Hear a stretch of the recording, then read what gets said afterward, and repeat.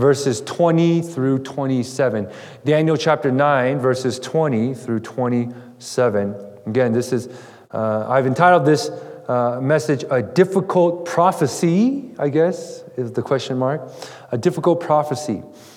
This is the reading of God's holy word from Daniel chapter 9, starting at verse 20.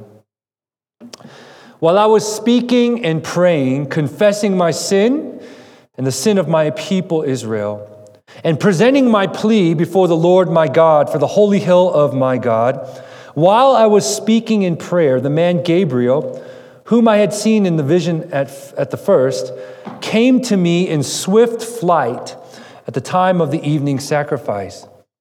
He made me understand, speaking with me and saying, "O Daniel, I have now come out to give you insight and understanding. At the beginning of your pleas for mercy, a word went out, and I have come to tell it to you, for you are greatly loved. Therefore, consider the word and understand the vision. 70 weeks are decreed about your people and your holy city to finish the transgression, to put an end to sin, and to atone for iniquity, to bring in everlasting righteousness, to seal both vision and prophet, and to anoint a most holy place. Know therefore and understand that from the going out of the word to restore and build Jerusalem to the coming of an anointed one, a prince, there shall be 7 weeks. Then for 62 weeks it shall be built again with squares and moat, but in a troubled time. And after the 62 weeks, an anointed one shall be cut off and shall have nothing. And the people of the prince who is to come shall destroy the city and the sanctuary. Its end shall come with a flood, and to the end there shall be war. Desolations are decreed. And he shall make a strong covenant with many for 1 week. And for half of the week he shall put an end to sacrifice and offering. And on the wing of abominations shall come one who makes desolate until the decreed end is poured out on the desolator. That is the reading of God's most difficult word. Join with me as we get into prayer. Father in heaven, we thank you, Lord, for this time to get into this word. We know that this is not an easy one. This is a very difficult one, in fact, because this is what differentiates a lot of Christians in their understanding of end times. And as we contemplate what that looks like, and maybe we find fear in what's going on in our world today, and maybe we see a lot of end time theology being played out right before our eyes. But what I pray for is clarity, simplicity, and cogency. May your word work in us to find really the hope that is in this text. And may we see Christ above all things. We thank you, O Lord. And we pray in Jesus' name. Amen. Have you ever asked what you thought was a simple question, only to find out that the answer is so complex that you're just indeed a dummy and you'll never understand? Well, that's what happens when people ask my wife what she does for a living. And she tells them that she's a pharmaceutical consultant. And that's also what happens when we think it's a simple question, and then she allows me to try to explain what she does for work. And she just smiles and laughs because she sees how idiotic I am. Okay? That's the feeling when we approach the second half of Daniel chapter 9. That's the feeling we have when we ask a simple question of, what is this word saying? What is this vision regarding to, Pastor David? It seems like a simple question, and yet It's such a difficult and complex thing. I had 2 weeks to work on this message, and I had to do it over vacation. And I, even last night, found myself panicking because I didn't know if I could be very clear here. We want someone to explain the meaning of the vision to us on a level that we can understand. But we're tempted to fear that it simply cannot be understood by people like us.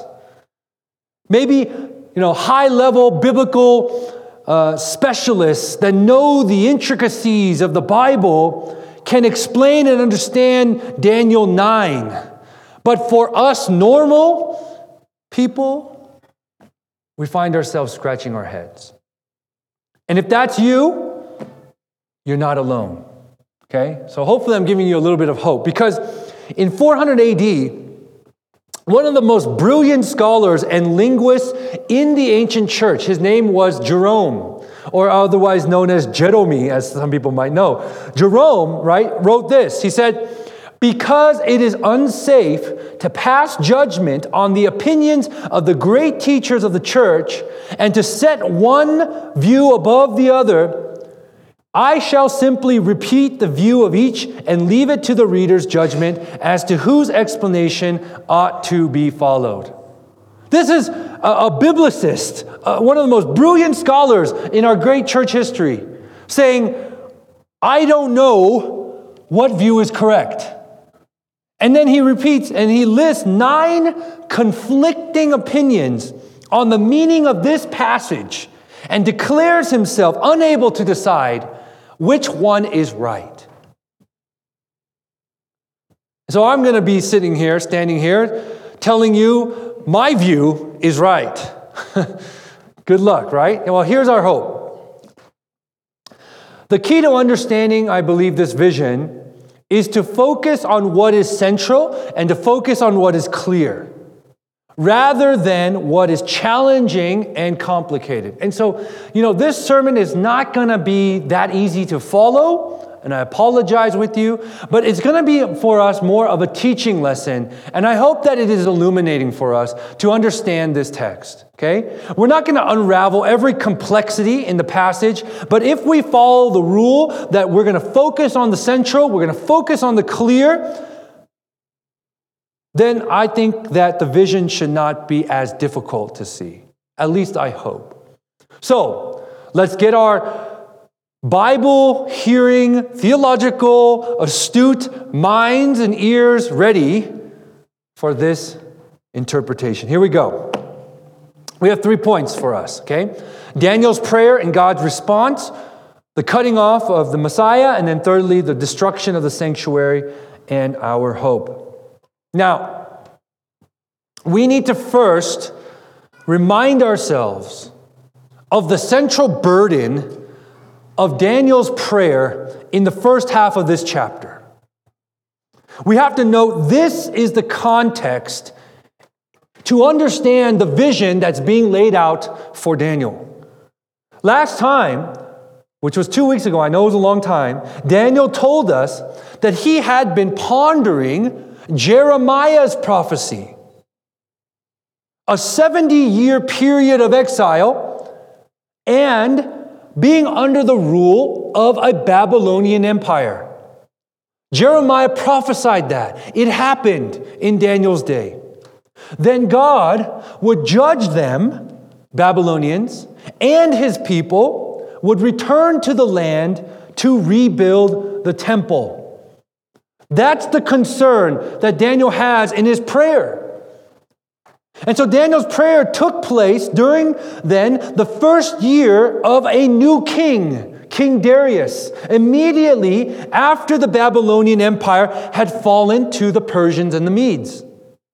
So that's the context, okay? You see where he's praying at, the time in which he's praying at. That's the first part of the fulfillment. They were under 70 years of oppression from a Babylonian Empire.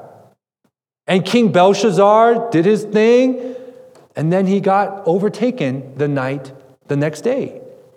And so Daniel saw this, and he prayed for the second part to then be fulfilled. Daniel acknowledged that God had judged his people and his sanctuary for their sin. And he also held out the perspective of then, okay, God, our people, my people, the Israelites, we deserve the exile, 70 years. But you also promised a new beginning with circumcised hearts. And so in Daniel's day, the covenant relationship between God and his people, which had been broken by sin and transgression of Israel and Judah, had also a second part to it.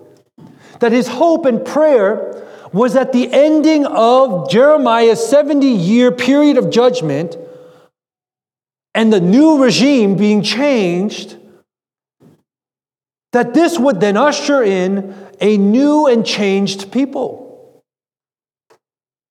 As people repented, which Daniel started to notice, Daniel hoped to see then the second part coming.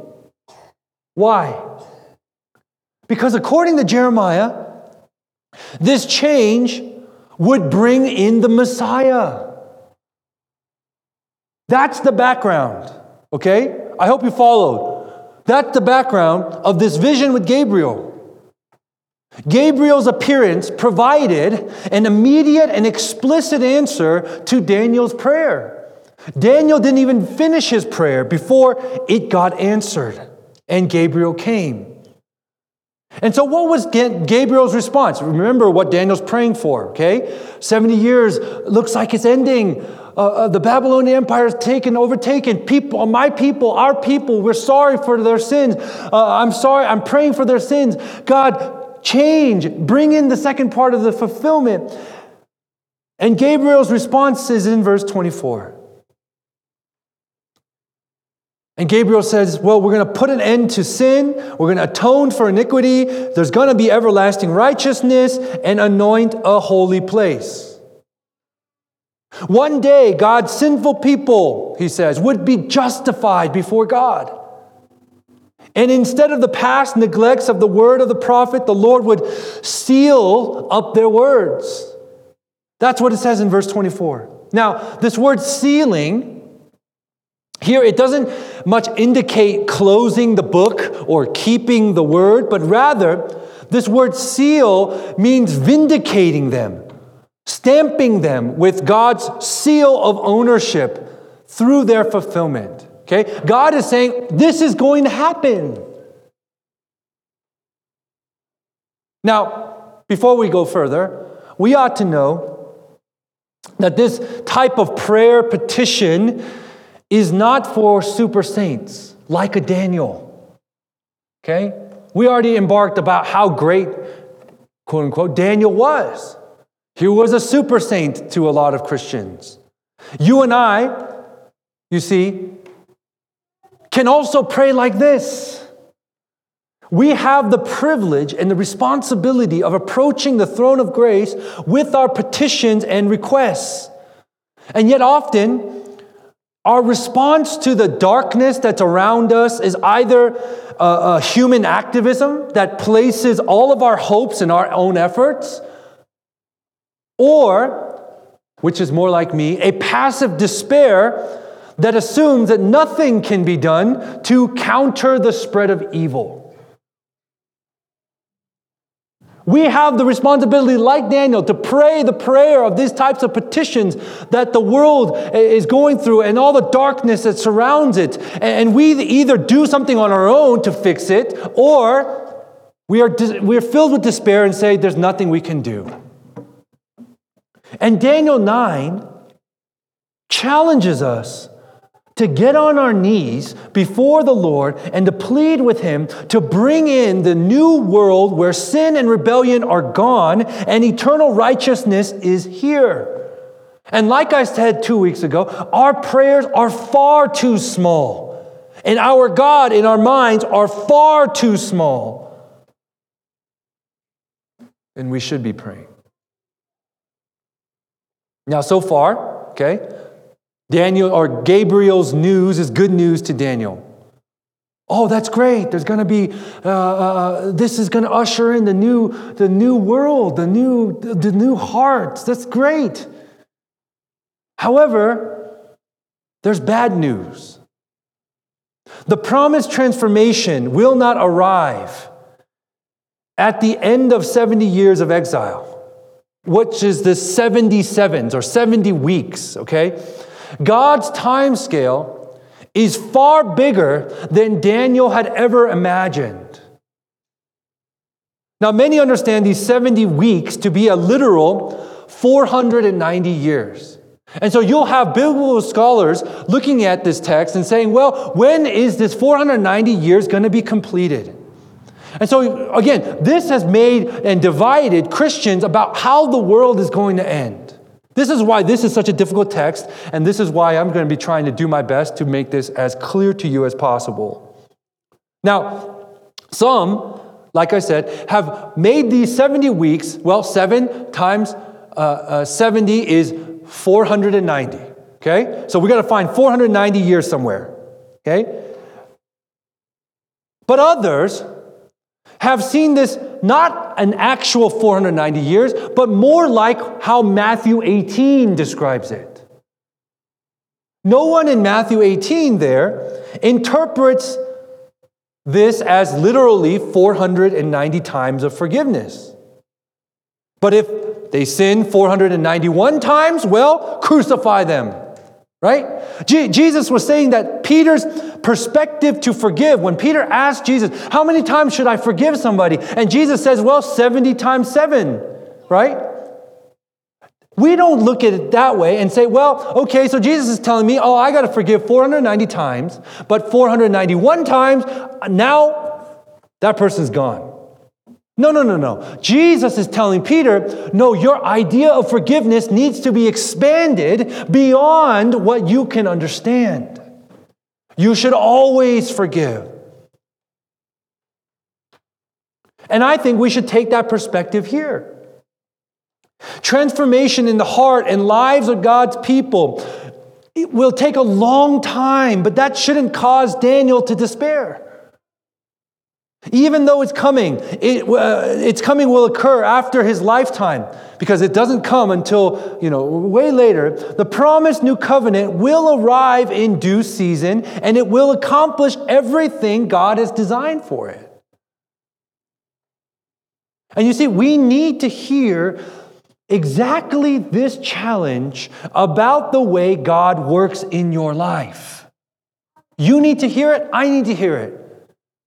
We live in an age of instant when we expect everything to come to us now, if not sooner.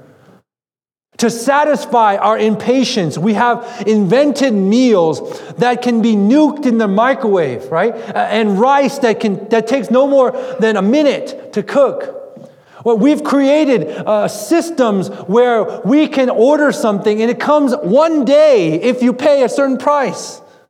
Insane. Everything is instant. This happens even in our relationships with God and neighbor. We want instant satisfaction for ourselves, demanding God to transform our lives in a twinkling of an eye and to remove immediately the sins that so frustrate you and me. And we likewise want our spouses and our children to be made holy at once, or at least by next week. And since we know that if it is God's will for us to be made holy ultimately, we expect that action to be accomplished now. We expect that in ourselves and we expect that in others. And yet Daniel 9, the caveat here tells us and shows us that God's time scale for the sanctification of his people and the renovation of the world is far larger than you and I typically think.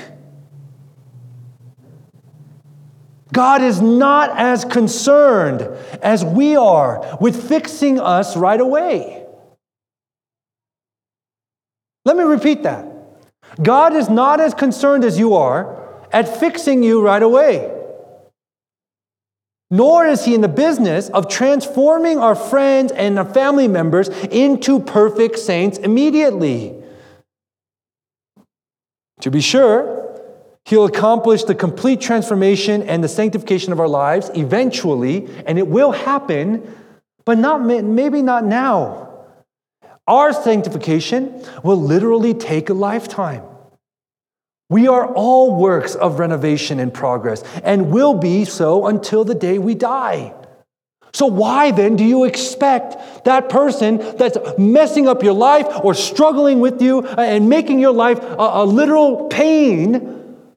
We expect God to change that person like that. We expect God to change us like that.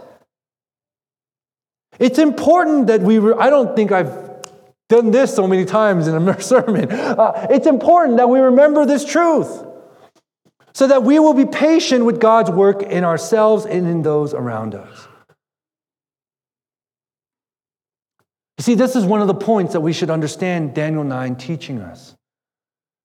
It doesn't give us license to be lazy or sin as much as we can. What it actually should do is stir in you a diligent pursuit of perfect obedience in this world. As long as we're still in this world, we will never move beyond the need for God's forgiveness and daily empowerment. You remember Martin Luther said when he was asked, what will you do on the last day of the world? And he said, I'd plant a tree. In fact, the very slowness of God's work of sanctification in our lives demonstrates just how important it must be to God that we should be constantly aware of our own desperate need of His grace in our lives.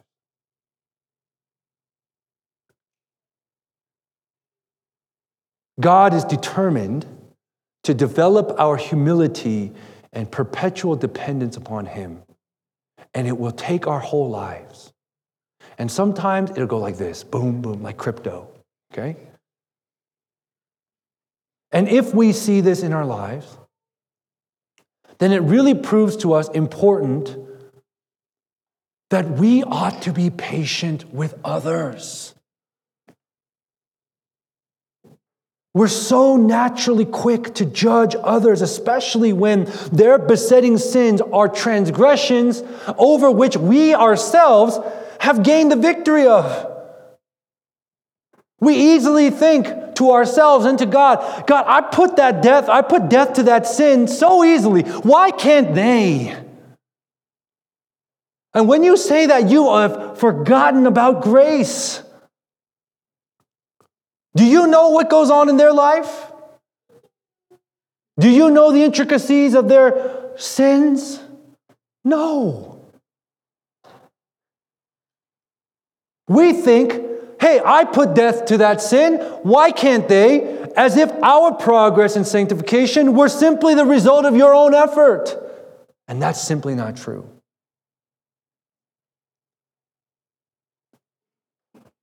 Yet when we struggle in an ongoing way against a particular sin that painfully and persistently keeps on tripping us up, then we learn to show others the same grace that we receive daily from the Lord.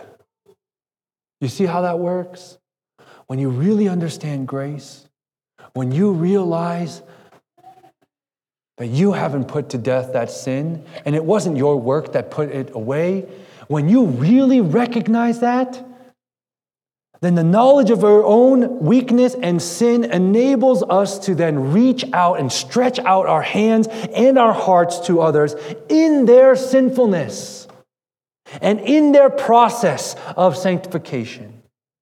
And if you do not do that, and you cut them off because they'll never learn, their habits are way too unsavable,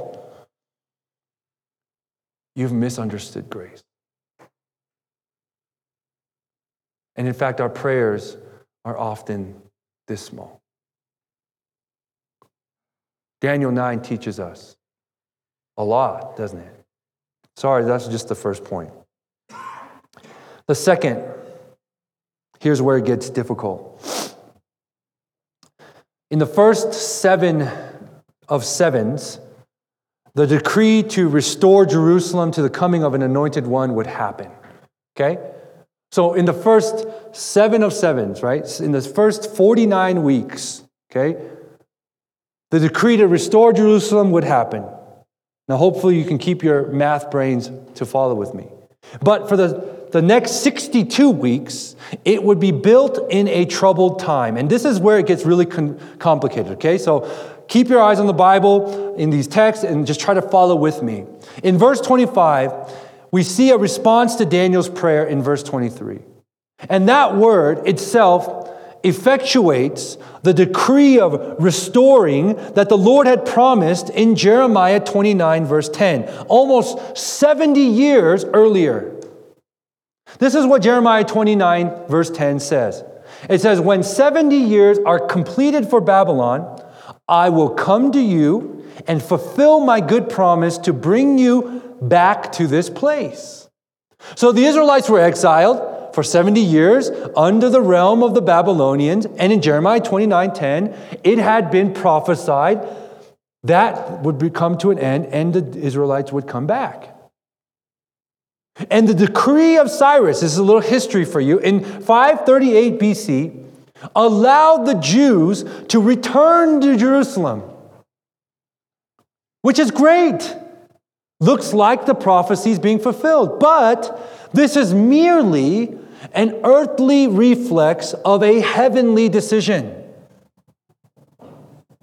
You see, this distinction between earthly and heavenly decrees underscores the difficulty to explain the exact timing of how this all works out. The first 7 shows God's immediate response to Daniel's request. The city of Jerusalem, indeed, will be rebuilt in the short term. Jeremiah's prophecy of a restoration after 70 years will then find a partial fulfillment. However, the period of restoration, along with the subsequent 62 weeks after the city has been rebuilt, Gabriel says would be a very troublesome time. And Jerusalem will not yet enjoy the complete safety and security of which Jeremiah 33, verse 16 spoke, of a new covenant. Now, the Messianic ruler will make his appearance only at the end of these 69 weeks. So you following with me? In the first 7 of 7s, or the 7 weeks, there's a declaration of Jerusalem, hey, we're going to rebuild it. This is after the Babylonian Empire has fallen. But in the next 62 weeks, that rebuilding is going to be tumultuous and difficult. And what Gabriel says, and after that 69th week, a Messianic ruler will come in, make a covenant, and usher in the climactic 70th week. Yet even then, his appearance would not immediately usher in the place and righteousness that Jeremiah anticipated. Instead, the Messiah will himself be cut off, leaving him nothing. That's what verse 26 says. Now, once again, this turns out our expectations of history on their head. We tend to assume that if God is in control of history and God is in control of our lives, then they should run fairly smooth towards glory. Maybe there are some obstacles, but on the whole, we expect God to make our paths smooth and easy, and especially when we're walking in obedience to Him. And yet, 69 out of Daniel's 70 weeks are marked by difficulties and trials, and the 70th week is no easier. The future that Daniel is shown is a future that encompasses wars and rumors of wars, along with trials anticipated and experienced. And what's more, the future that he describes for God's people reflects our own future, the difficult path towards glory. And so all this to say is, These trials are our path to glory because they were first our Messiah's path to glory. God doesn't demand of us anything He is not willing to undergo Himself. You see, His own anointed one, the Christ, came to a work of suffering and experienced that suffering firsthand to the point of being cut off and left with nothing. And therefore, your health concerns seem smaller when we compare them to the experience of the crucifixion to the point of death. Our money troubles are put in context when we compare them with having soldiers gambling for the shirt off Jesus' back, the only possession that He owned.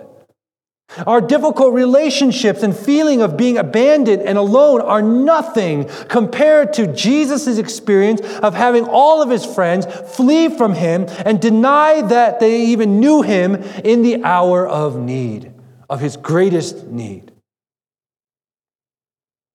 There's no greater abandonment than having the Father turn His face away in repugnance because of the load of sin that He bore. And so this time of struggle, this time of difficulty, this is what our Lord Jesus Christ went through. And we should expect the same. The Anointed One was cut off for us and left with nothing. He was wounded for our iniquities, bruised for our transgression, abandoned for our betrayals. And so when that 69th week occurred, the Messiah came and He was rejected, cut off. Now, third, again, this has been very difficult for me to prepare, and I hope that you're following with me. But here we go, number 3. I think it's been fairly straightforward to establish the meaning of Daniel's vision and its relationship to history. Okay? After all, Jerusalem was eventually rebuilt. As we know, if we look at history, it was rebuilt, and its trials and difficulties certainly continued. When Jesus, the Messiah, finally arrived, He was indeed cut off. He went to the cross, and He was left with nothing. And the most difficult part of the vision is what follows the cutting off of the Messiah. You see, at this point, Daniel was told that Jerusalem and its sanctuary will be destroyed by the people of the ruler who will come in verse 26. So we've already established that these 69 weeks is not a literal,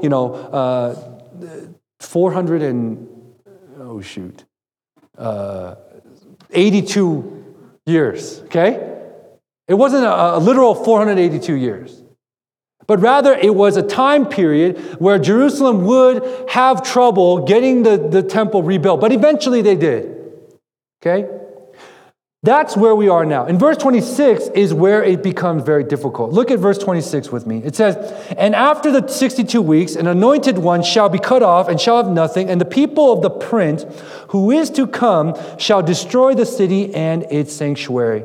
Its end shall come with a flood, and to then there shall be war, and desolations are decreed." The sanctuary will be destroyed by the people of the ruler who will come. Verse 26. The question is, who are these people that Gabriel is referring to, and who is this ruler?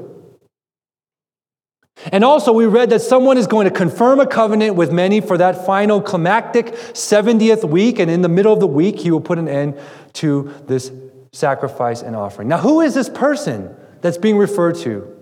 And what is this mysterious, desolating abomination that Daniel 9, chapter 27 talks about? And how does this relate to the events described earlier?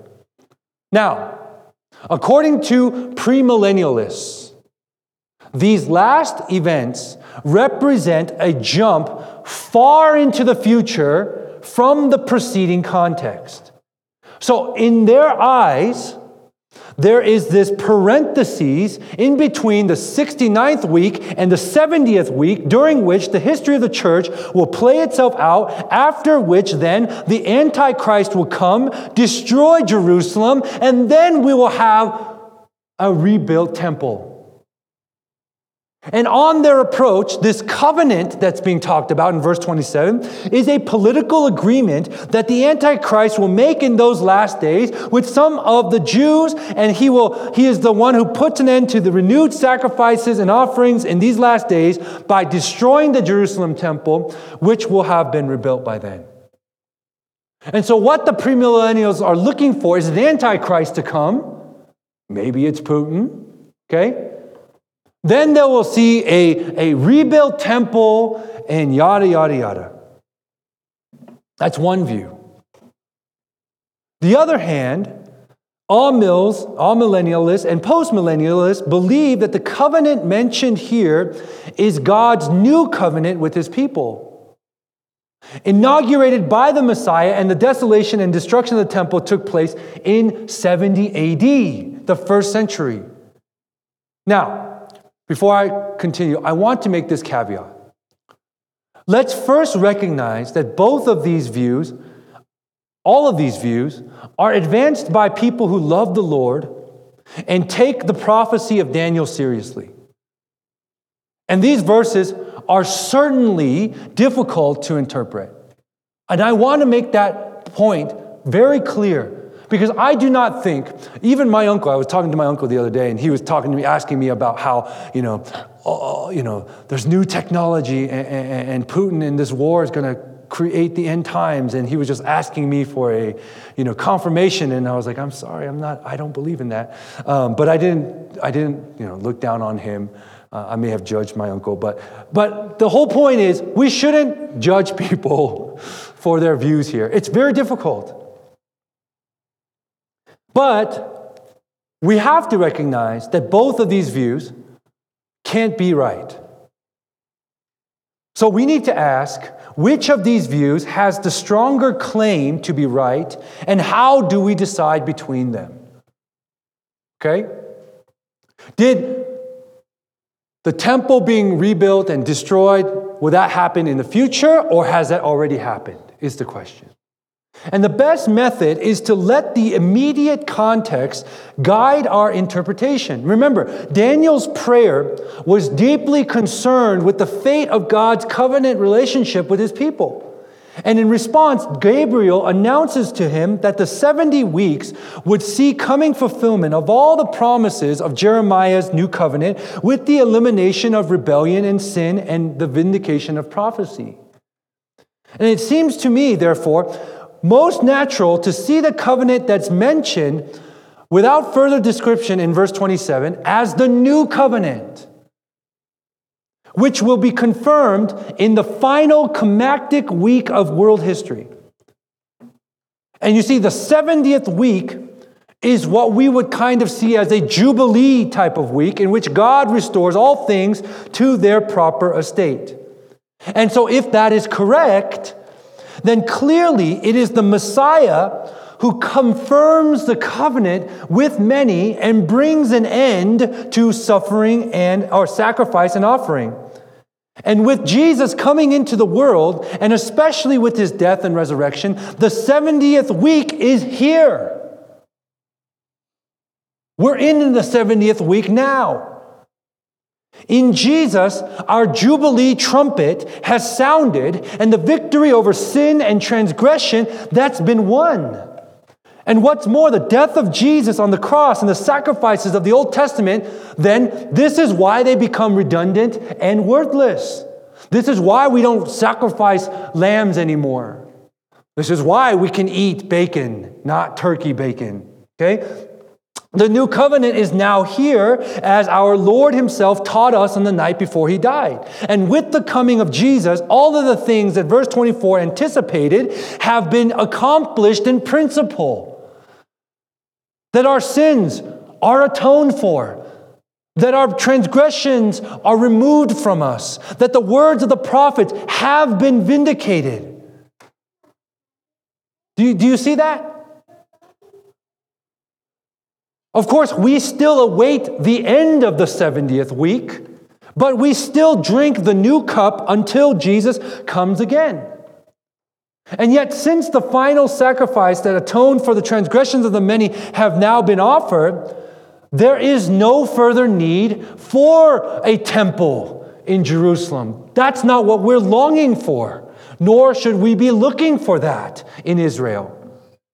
As soon as Jesus died, you remember, the temple was no longer needed, and that's why the temple broke when Jesus breathed his last breath. You see, Daniel was being told that the people of the Messiah would once again destroy Jerusalem and its sanctuary in exactly the same way they had done in Daniel's own day through their own disobedience and rebellion. And that's precisely what happened. So you see, 70 AD, when the temple was destroyed, that wasn't the Romans' fault. It was the sin of God's own people, and it repeated. It happened in Daniel's day, and it happened in Jesus' day. And that prophecy is fulfilled. And let me conclude with this. This brings us to the final words in the chapter, which are more difficult than anything we've addressed so far. Listen to it with me. In the middle of that 70th week, he will put an end to sacrifice and offering, an account of the extremity of abominations that cause desolation until the end has been decreed, it will be poured out unto desolation. Now, what this verse seems to be saying is that there will be a climactic abomination that causes the devastation of final judgment that we were told in the previous verse had been declared for Jerusalem. And in the light of what we've already said, it seems probable that rather than describe a future event, this extreme abomination that caused the destruction of Jerusalem and its temple is nothing other than the crucifixion of Jesus. The rejection and the cutting off of God's appointed Messiah. And if this was to be Jerusalem's ultimate fate, was Jeremiah's prophecy of a new covenant in vain? Was it locked in an endlessly repeating cycle of transgression and destruction? No, not at all. The Lord had made it very clear in verse 24 that he would indeed bring about everything that Jeremiah had spoken of in the new covenant. And verse 27 affirms that in spite of the continuing wickedness and rebellion of his people, which would culminate in God's own people rejecting the Messiah and the consequent destruction of Jerusalem, the Messiah would confirm God's covenant with the many, fulfilling the provisions. You see that? In the face of abomination, when God's own people put the Messiah on the cross, God's own people cut off the Messiah themselves. This prophecy was fulfilled in Jesus' day. And the whole point is that God's grace would still ultimately triumph. And herein lies the hope for the worst sinners in the darkest of moments. Because even if we have crucified Jesus by our lifestyle, which we have, taking the Messiah that God sent to be our Savior and using his name as a swear word, God's grace is still sufficient for our sins.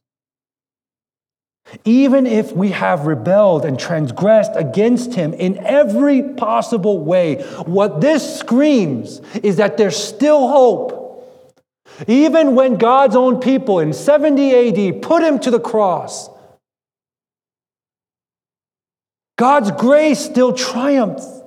And what this tells us is if you sin with abuse, if you sin with sex, if you sin with crime, financial scam, cruelty, we too can still come to the one who was cut off and receive mercy and forgiveness. We can receive cleansing from him. Excuse me. And Daniel 9 shows us that Jesus is our only hope in that darkness. Daniel 9 reminds us to keep looking beyond this world for the ultimate fulfillment of God's promises. You see, what's going on is all this prophecy has already been fulfilled. And even though we are in the 70th week now, it's still going to be a time of trouble. You're going to go through faith up and down, up and down, up and down. You're going to sin tremendously still. And your lifestyle, your mindset, your perspective puts Jesus on the cross. And yet, the truth and the hope is that God's grace still shines. That even if you put Jesus on the cross, even if you abandon him as a friend, God's victory has been won. So the hope of all this, and figuring out the end times and all that stuff, and you may not agree with my interpretation, we can all agree that the hope is that Jesus has won. And he has brought about what verse 24 says, that are decreed about your people, your holy city, to finish transgression, to put an end to sin, and to atone for iniquity, to bring an everlasting righteousness, and to vindicate both vision and prophet, and to anoint a most holy place. That's done for us now. Not a future event. It's now. The kingdom of God is here. All of our sins have been vindicated by the blood of our Lord Jesus Christ. It's been declared covered by the blood of our Lord Jesus Christ. And therefore, why we should live in obedience is only because of what has happened for us.